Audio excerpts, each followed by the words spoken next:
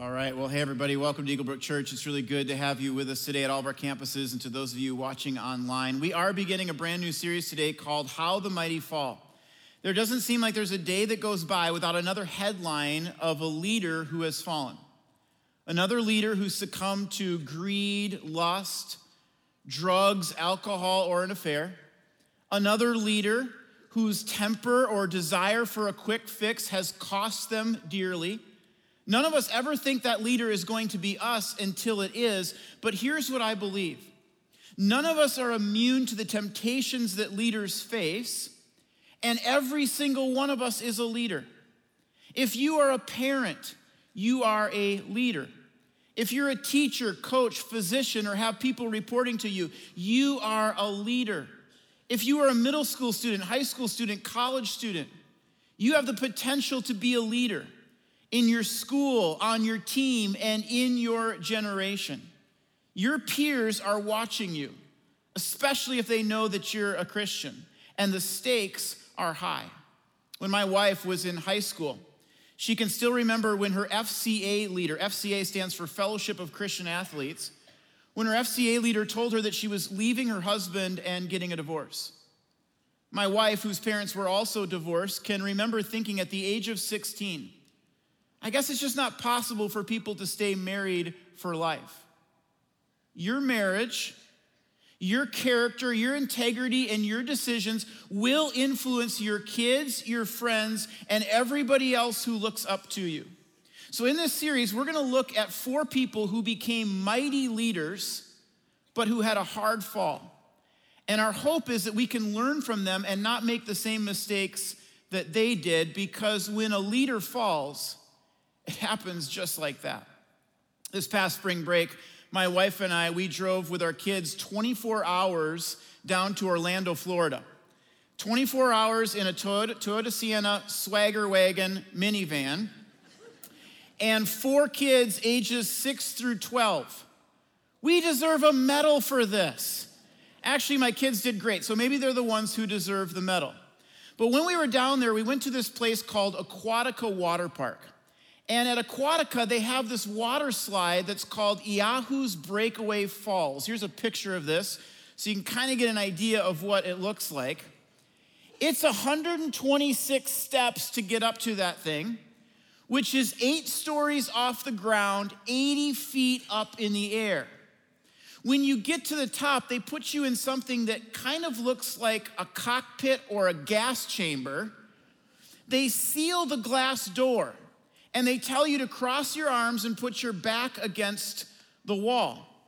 Then, as you're facing everybody who's in line, waiting to get on this ride, you hear a countdown. 3, 2, 1. Then there's a pause, and a trap door opens underneath your feet. So for the first 10 feet of this ride, you are in a complete free fall. Here's a video of this ride just so you can see what it looks like. Take a look.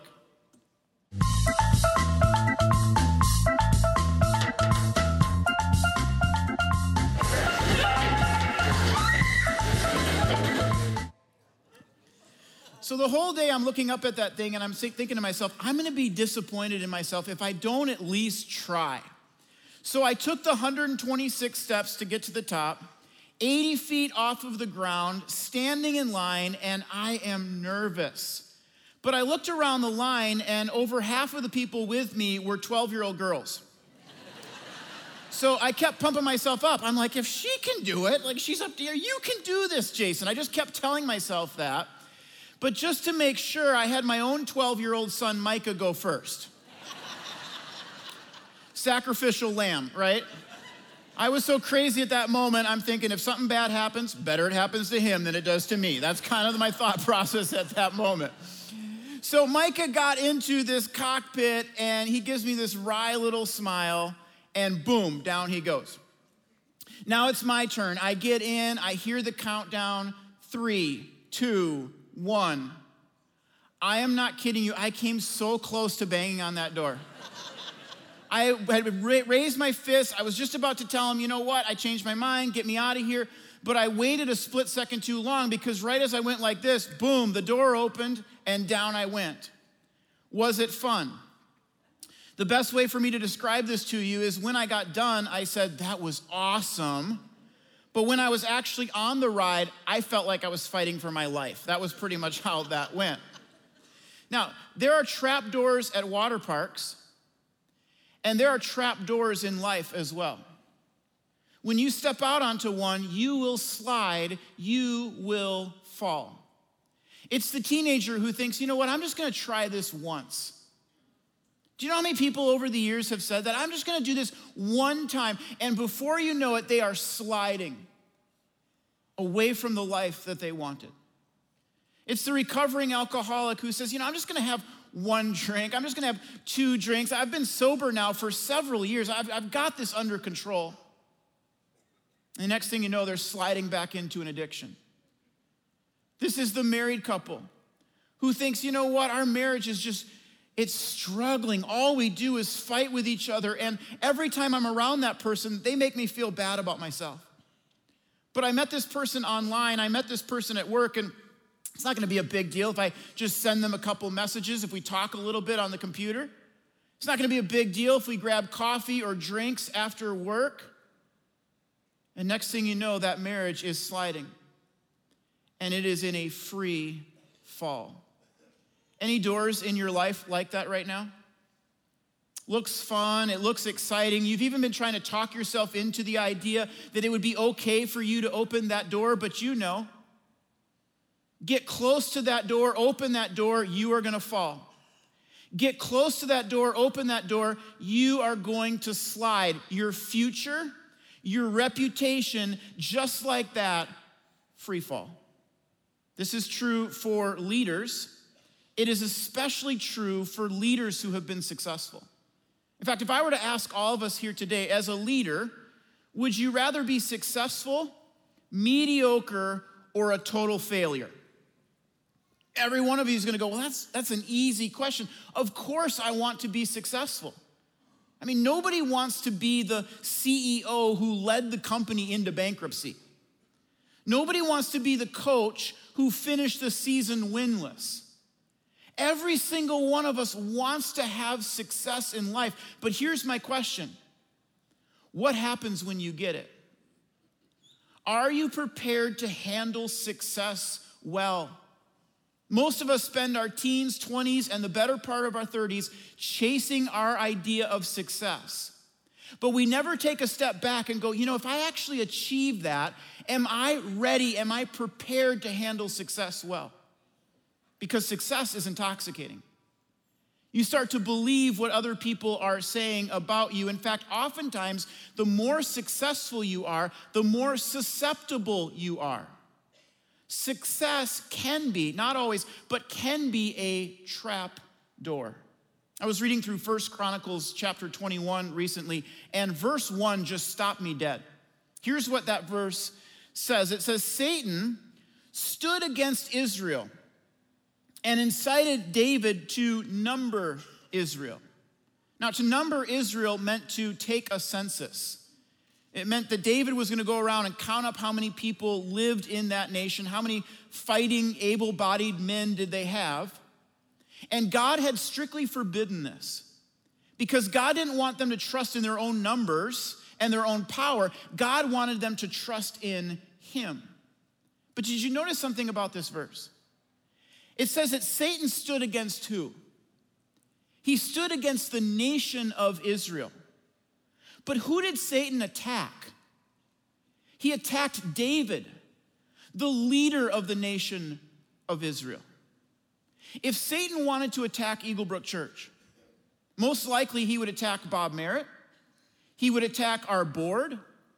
He would attack our leadership team, staff, or key influential volunteer leaders. If Satan wanted to attack our country, most likely he would attack our president, our vice president, politicians, or cultural influencers. Actors, writers, musicians, people who have an influence over culture and what we think and how we behave. If Satan wanted to attack your school, most likely he would attack maybe the administration, or he might attack you and other student leaders. If Satan were standing against one of your kids, he might just attack you as the parent. It says that Satan stood against the nation of Israel, but he incited, he tempted, he attacked David, the leader of Israel, to sin. One more thought about this verse. When David is attacked, he is at the top of his game. In chapter 20, just one chapter earlier, it says that David had conquered cities and nations. He had defeated the Philistines, who were like giants. He even defeated a guy who had 6 fingers and 6 toes on each of his hands and feet. You defeat a 24-finger and toe guy, you're at the top of your game, right? I mean, how many people can say that? I went up against this guy, he had 24 fingers and toes, took him down. David is at the top of his game. But when he is the most successful, he is also the most susceptible. And the same is true for us as well. It's the CEO who thinks, I can speak to my employees however I want to. I built this company from the ground up. I've led us to our highest earning shares ever. What are you gonna do? You gonna fire me? You gonna let me go? It's the boss who puts the women who work for him in an uncomfortable situation. But he thinks, I can get away with that because I'm the boss. It's the parents who think my kids deserve special privileges because of all the money that I donate to this school. What, are you gonna tell me my kids don't get to? I mean, I pretty much fund this place. Anytime you start to think, I'm above the law, those rules over there, they apply to everyone else, but they don't actually apply to me. I deserve a little bit extra. Anytime you start to think that way, you are in a dangerous place. Oftentimes, the most successful are also the most susceptible. That's true for the man that we're going to look at today. His name is King Uzziah. Uzziah became the king of Israel when he was 16 years old. Just think about that for a moment. The guy is leading the most powerful nation on planet Earth, and he can't even drive a camel yet. He's not old enough, he's 16. And he's leading the nation of Israel. Here's what it says about Uzziah's father, Amaziah. It says that he did what was pleasing in the Lord's sight, but not wholeheartedly. In other words, for the most part, he was generally a good, godly kind of person, but he never loved God with 100% of his heart. And that's what Uzziah grew up with. Uzziah reigned for 52 years. He became king at the age of 16. He reigned until he was 68 years old. Here's what it says about his leadership. It says that he did what was pleasing in the Lord's sight, just as his father Amaziah had done. Uzziah sought God during the days of Zechariah. That was a prophet who instructed him in the fear of God. And as long as the king sought the Lord, God gave him what? God gave him success. Notice the conditional nature of this promise. He says, as long as. God was saying to Uzziah, hey, as long as you seek me, I'm gonna give you success. As long as you will fear me, I am going to give you victory. The great theologian and thinker Kanye West recently tweeted out these words on his Twitter account. He said this, he said, I don't subscribe to the term and concept of God-fearing. That's a dated mentality that was used to control people, he says. To fear God makes no sense. Thankfully, Derek Minor, who's also a hip-hop artist, tweeted back at Kanye West and explained to him what fearing God means. He said it means to respect or have a reverence for God. That it's not like we're walking around afraid of God as the boogeyman in the sky, but that he's like a good father. And we respect him and we have a reverence for him and we're willing to do what he's asking us to do. That's the kind of fear of God that the prophet Zechariah was teaching to King Uzziah. He was saying to Uzziah, as long as you will submit to God, as long as you will obey his commandments, as long as you respect him and have a reverence for him, God is going to give you success. And the next few verses go on to detail how God kept up his end of the bargain. It says that Uzziah went on to defeat the Philistines. He built new towers and towns. He had a great many flocks of livestock. He had many workers working in his vineyards and in his farms. He had hundreds and hundreds and thousands of soldiers who were well trained and ready to go into battle.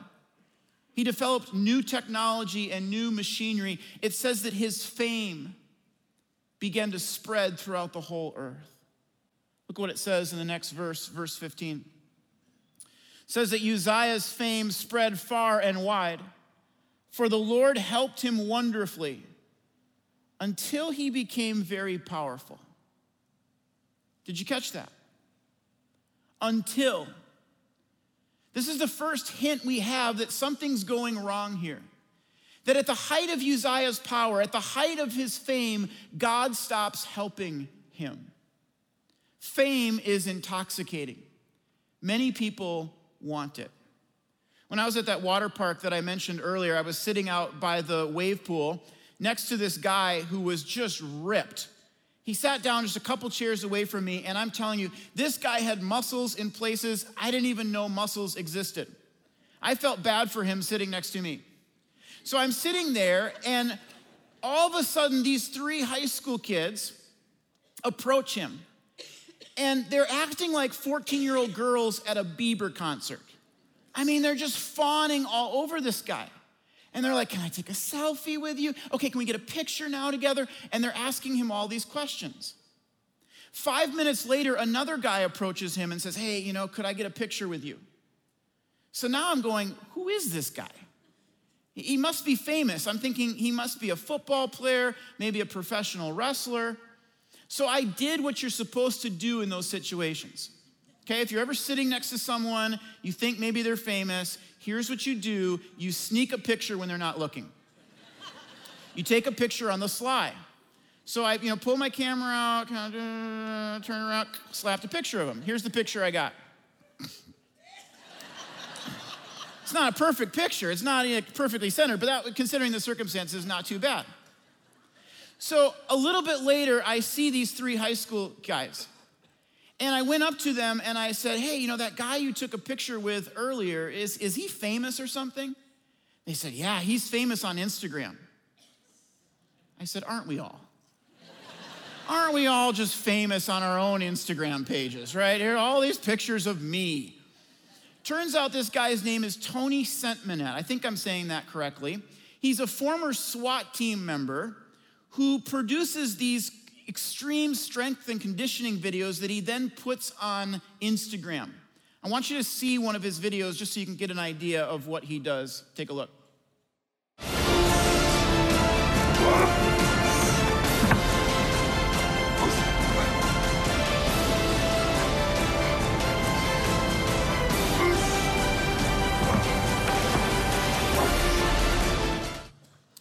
Now you got your next workout idea, right? Just grab some monster truck tires, go out in the backyard. This guy, Tony Sentmanet, he has 847,000 followers on Instagram. He has high school kids who are just fawning all over him. And isn't that what a lot of people want? Got to build up my brand. Got to make sure people know who I am. Got to make sure that people think about me positively and they like me and they appreciate me. It's about my followers. I want to speak at that conference. I want to speak at that event. I want to have that level of authority in the organization, or I want to get to that level in sales. For me, it's about my fame. I got to make that much money. I want to go viral. I want to do something that other people are going to remember. But here's my question. What happens when you get all of that? Are you prepared to handle success well? King Uzziah wasn't. Because look at what it says in the very next verse. It says, but when he had become powerful, he also became proud, which led to his downfall. How do the mighty fall? Pride. They start to think, I don't need God. Look at all that I've accomplished on my own. They stop praying as much as they used to. They stop reading the Bible. They no longer fear God or worry about obeying his commandments because they think, I made the team. I got the starting position. I got the scholarship. I got into the school that I wanted to get into. I'm sitting at the cool table in the cafeteria. Let me tell you, I'm on the A honor roll. I'm a leader. I'm making bank. I mean, the money's just flowing in. I'm in charge. I'm winning. I'm elite. I'm the CEO, CFO, COO. I am the best that you've got. I'm a teaching pastor at a pretty large church. I am the king of Israel. Next verse says that Uzziah sinned against the Lord his God by entering the sanctuary of the Lord's temple and personally burning incense on the altar. Now, I don't know about you, but the first time I read that, I thought, that's it? That's why God stopped helping him? That's why he was no longer successful, because he burned a little incense in the temple? But here's what we have to understand. At that time, the temple was the place where God's presence most fully dwelt. The inner temple, the inner part of the temple, the sanctuary, the Holy of Holies it was called, was the place where God's presence most fully dwelt before Christ. And so God had said that only the high priest can burn incense and make a sacrifice in the Holy of Holies. Everyone else, including the king, was strictly forbidden. So when Uzziah goes into the temple to burn this incense, it's not just that he was trying to make the place smell a little better. He was disobeying a direct commandment of God. He was saying, I am not just content to be the king of Israel. I want to be the spiritual leader of Israel as well. And that's the problem with pride. It's never satisfied. It never feels like it's been given enough. Even if you're successful here, you want just a little bit more. How do the mighty fall? The pride that comes with success. None of us think it's going to be us until it is. But there's not a person here who is immune to the temptations that leaders face. And oftentimes when you are the most successful, you are also the most susceptible. So in our time left, let me give you 2 ways that we can avoid the fall that comes with pride. The first one is this: we need to accept correction.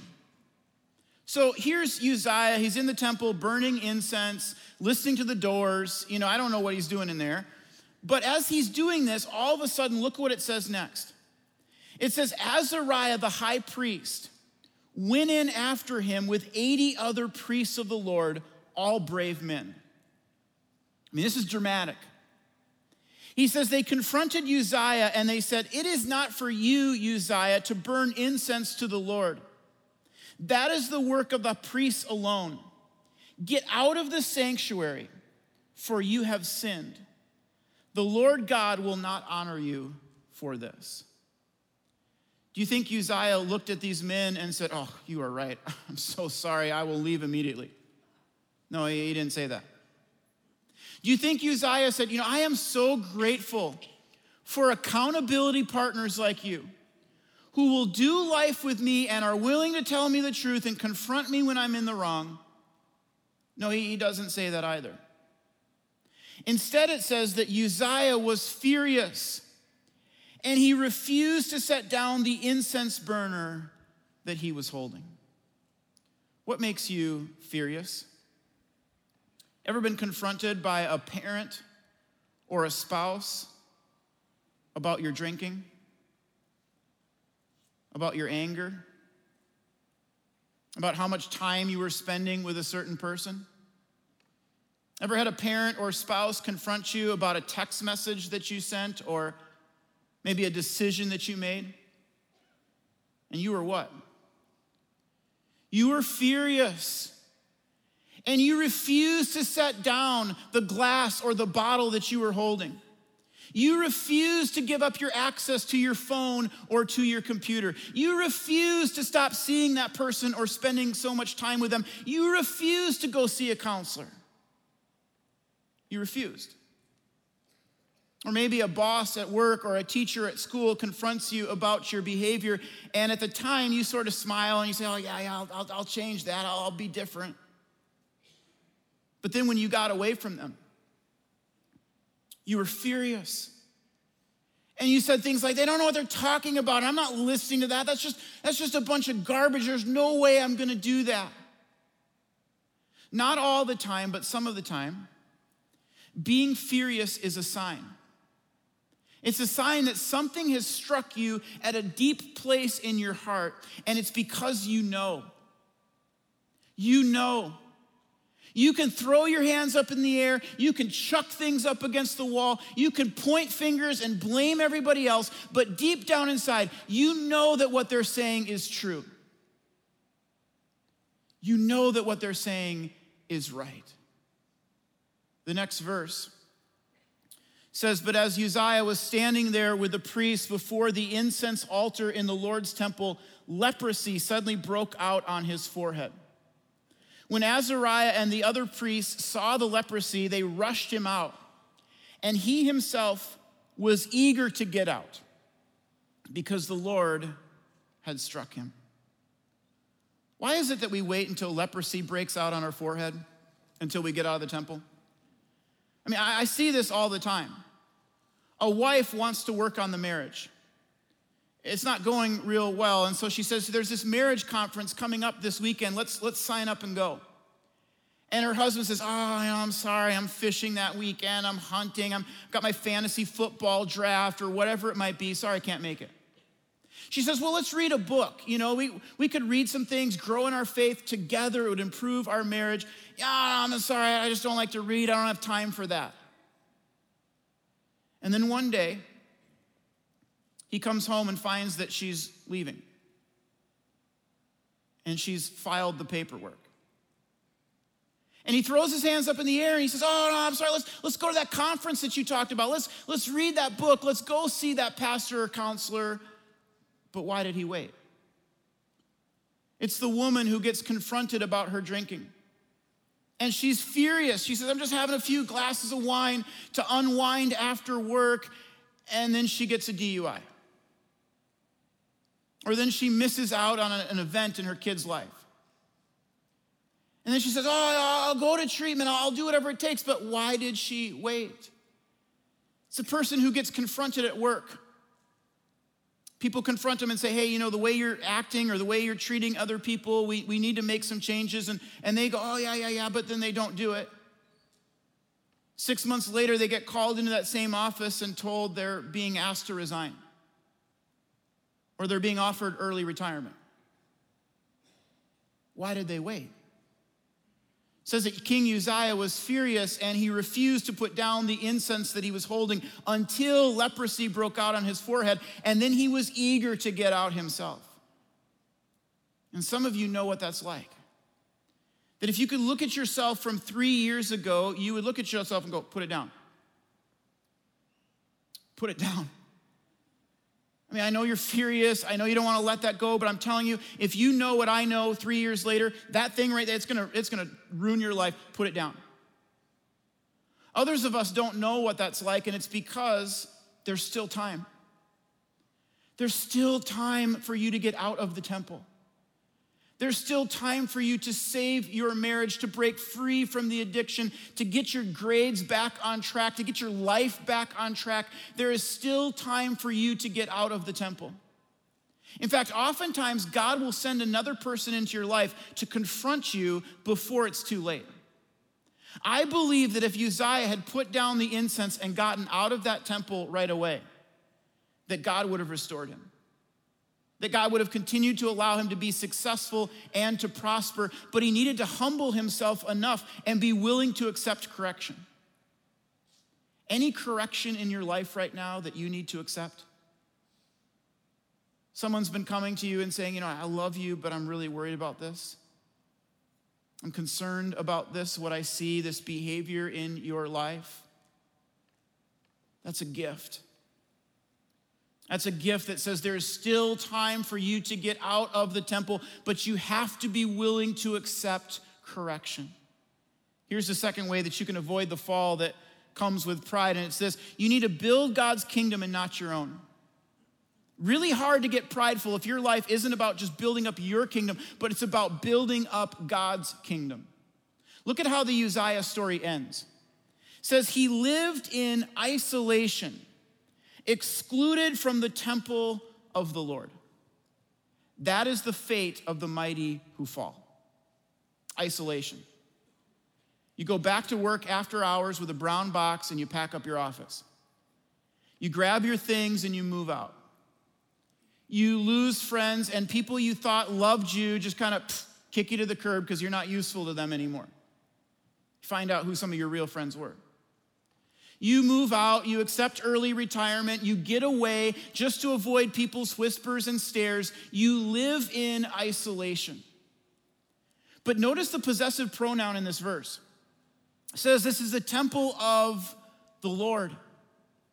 That phrase gets used multiple times. It's the Lord's temple. It's almost like the author wants to remind us, hey, this isn't your temple, Uzziah. This isn't your kingdom. Easy to try to build up our own kingdom, isn't it? It's my company. It's my church. It's my brand. It's how people perceive me. I want people to respect me, think I'm important. And that's understandable because that feels good, doesn't it? Feels good to have people respect you and want to talk to you. I remember the first time I ever spoke at a pastor's conference. I went out to the lobby to get a bottle of water afterwards, and there were people staring at me. And they were pointing and they were whispering. And a few of them came up to me and said things like, oh, that was such a great message you just gave. I had never experienced anything like that before. Prior to that, I had been a youth pastor. I was known as the youth guy. I would go out into the lobby, people wouldn't even look twice. They'd ask me questions like, is this your full-time job? Yeah, actually it is. Oh, I thought maybe you did something else. I was just a youth guy. And so when I spoke at this conference and people were looking at me that way, I thought, I have never felt this before. Then, I'm embarrassed to say this, but there was a season where on Mondays, I would go on Eaglebrook's Facebook page. And I would want to see how many shares my message got. And if it only got like 70 shares, I would go, you gotta be kidding me.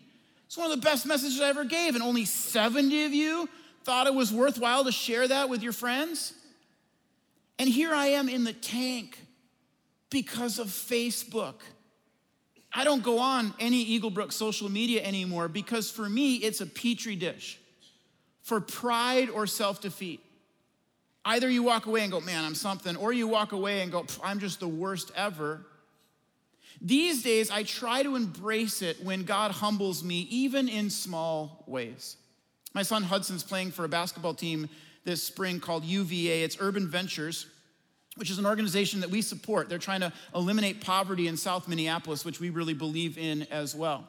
But on most Tuesday nights, I'm someplace along East Lake Street. And so one night I was at the McDonald's off of East Lake Street when this man approached me at the register. And he goes, hey, do you remember me?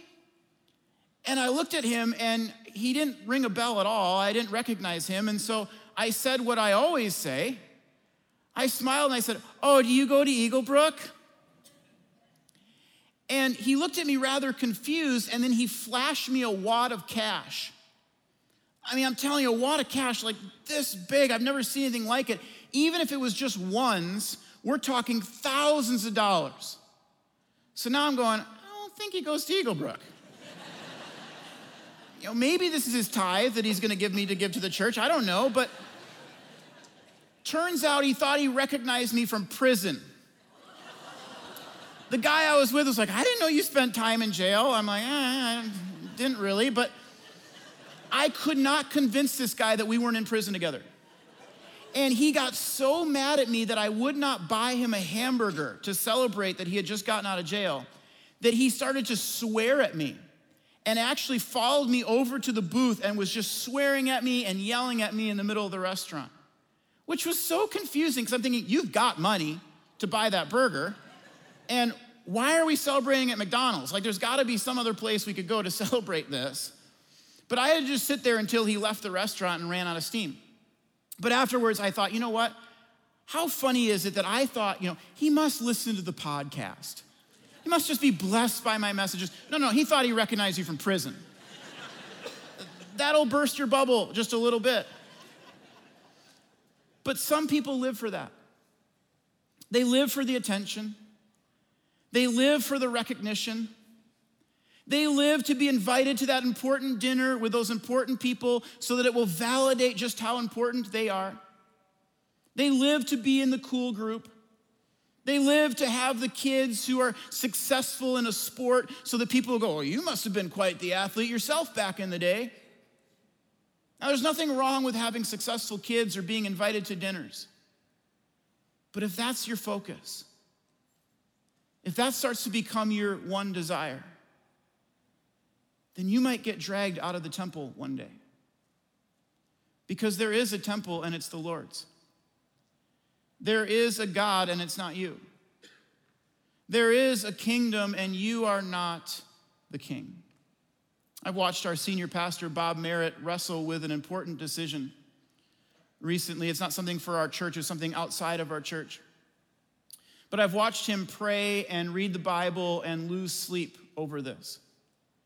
And he made the decision that I believe was the right decision, but it was also a decision that could cost his earthly kingdom a little bit. Might damage some relationships with people who could help promote his book, who could maybe invite him to speak at important pastors' conferences. And it was so refreshing to me in the year 2018, when everybody's trying to build up their brand, to see someone who said, "I don't care." What mattered to him was his own integrity. What mattered to him was not to build up his own kingdom, but to build up God's kingdom. I was reflecting on this one night, talking to my wife, Sarah, and I just sent Bob a text afterwards. And in the text, I just said, I was telling Sarah last night, Bob isn't as nationally known as, and this isn't swear words, okay? But we are so lucky to call Bob Merritt our senior pastor. And then I said to Bob, one day you will hear God say, "Well done, good and faithful servant. You are finishing strong and have a legacy of 30 years as a senior pastor who grinded every week and finished well. Thanks for having such high integrity. Praying that God will use you in mighty ways this weekend and give you peace about the decision." 1 Timothy chapter 4 says this. Paul writes, "I have fought the good fight. I have finished the race, and I have remained faithful." Wouldn't it be something if we could say that? If we could say, I finished the race that God had for me. Uzziah ran strong for 52 years, but he didn't finish the race. What if we could say, I finished the race, I fought the good fight, I remained faithful, because that is the definition of success. It's not building up your name and building up your kingdom and building up your brand. The definition of success is to stand before God and say, "God, I remained faithful." I am so thankful for a senior pastor of this church and a friend who says, "I want to build up his name and not my own." I'm so thankful for a senior pastor and a friend who says, "It's about his kingdom and not my kingdom." And he is finishing very well. Now, just to be clear for some of you, Bob's not retiring and he's not dying, okay? He is old. And if you're offended by that, you're probably old too, okay? Just to let you know. But he is finishing so well. Don't you want to finish well? Don't you want to be among the mighty who do not fall? Accept correction. Spend your life building up his kingdom and not your own. And when you do have success, which hopefully all of us will, give God the glory, give God the thanks, because when we are the most successful, oftentimes we are the most susceptible. Let's stand together and pray at all of our campuses.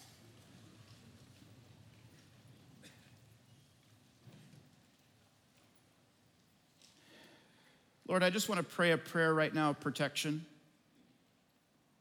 We have so many people in this church who have experienced a high level of success in some area of their life.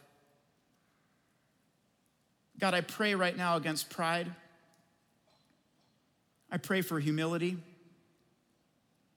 I pray that they would humble themselves so that you don't have to. God, I pray that you would protect them so that every single one of us in our marriage, in our work, with our kids, in our school and our friendships, that we could say, I finished the race. I don't know if my name got built up. I don't know if other people know me or what they think of me, God, but I remained faithful to you. Would you remind us of that this week? We pray all this in Jesus' name. Amen. Hey, if you need prayer, come on down front. Otherwise, have a great day, everybody.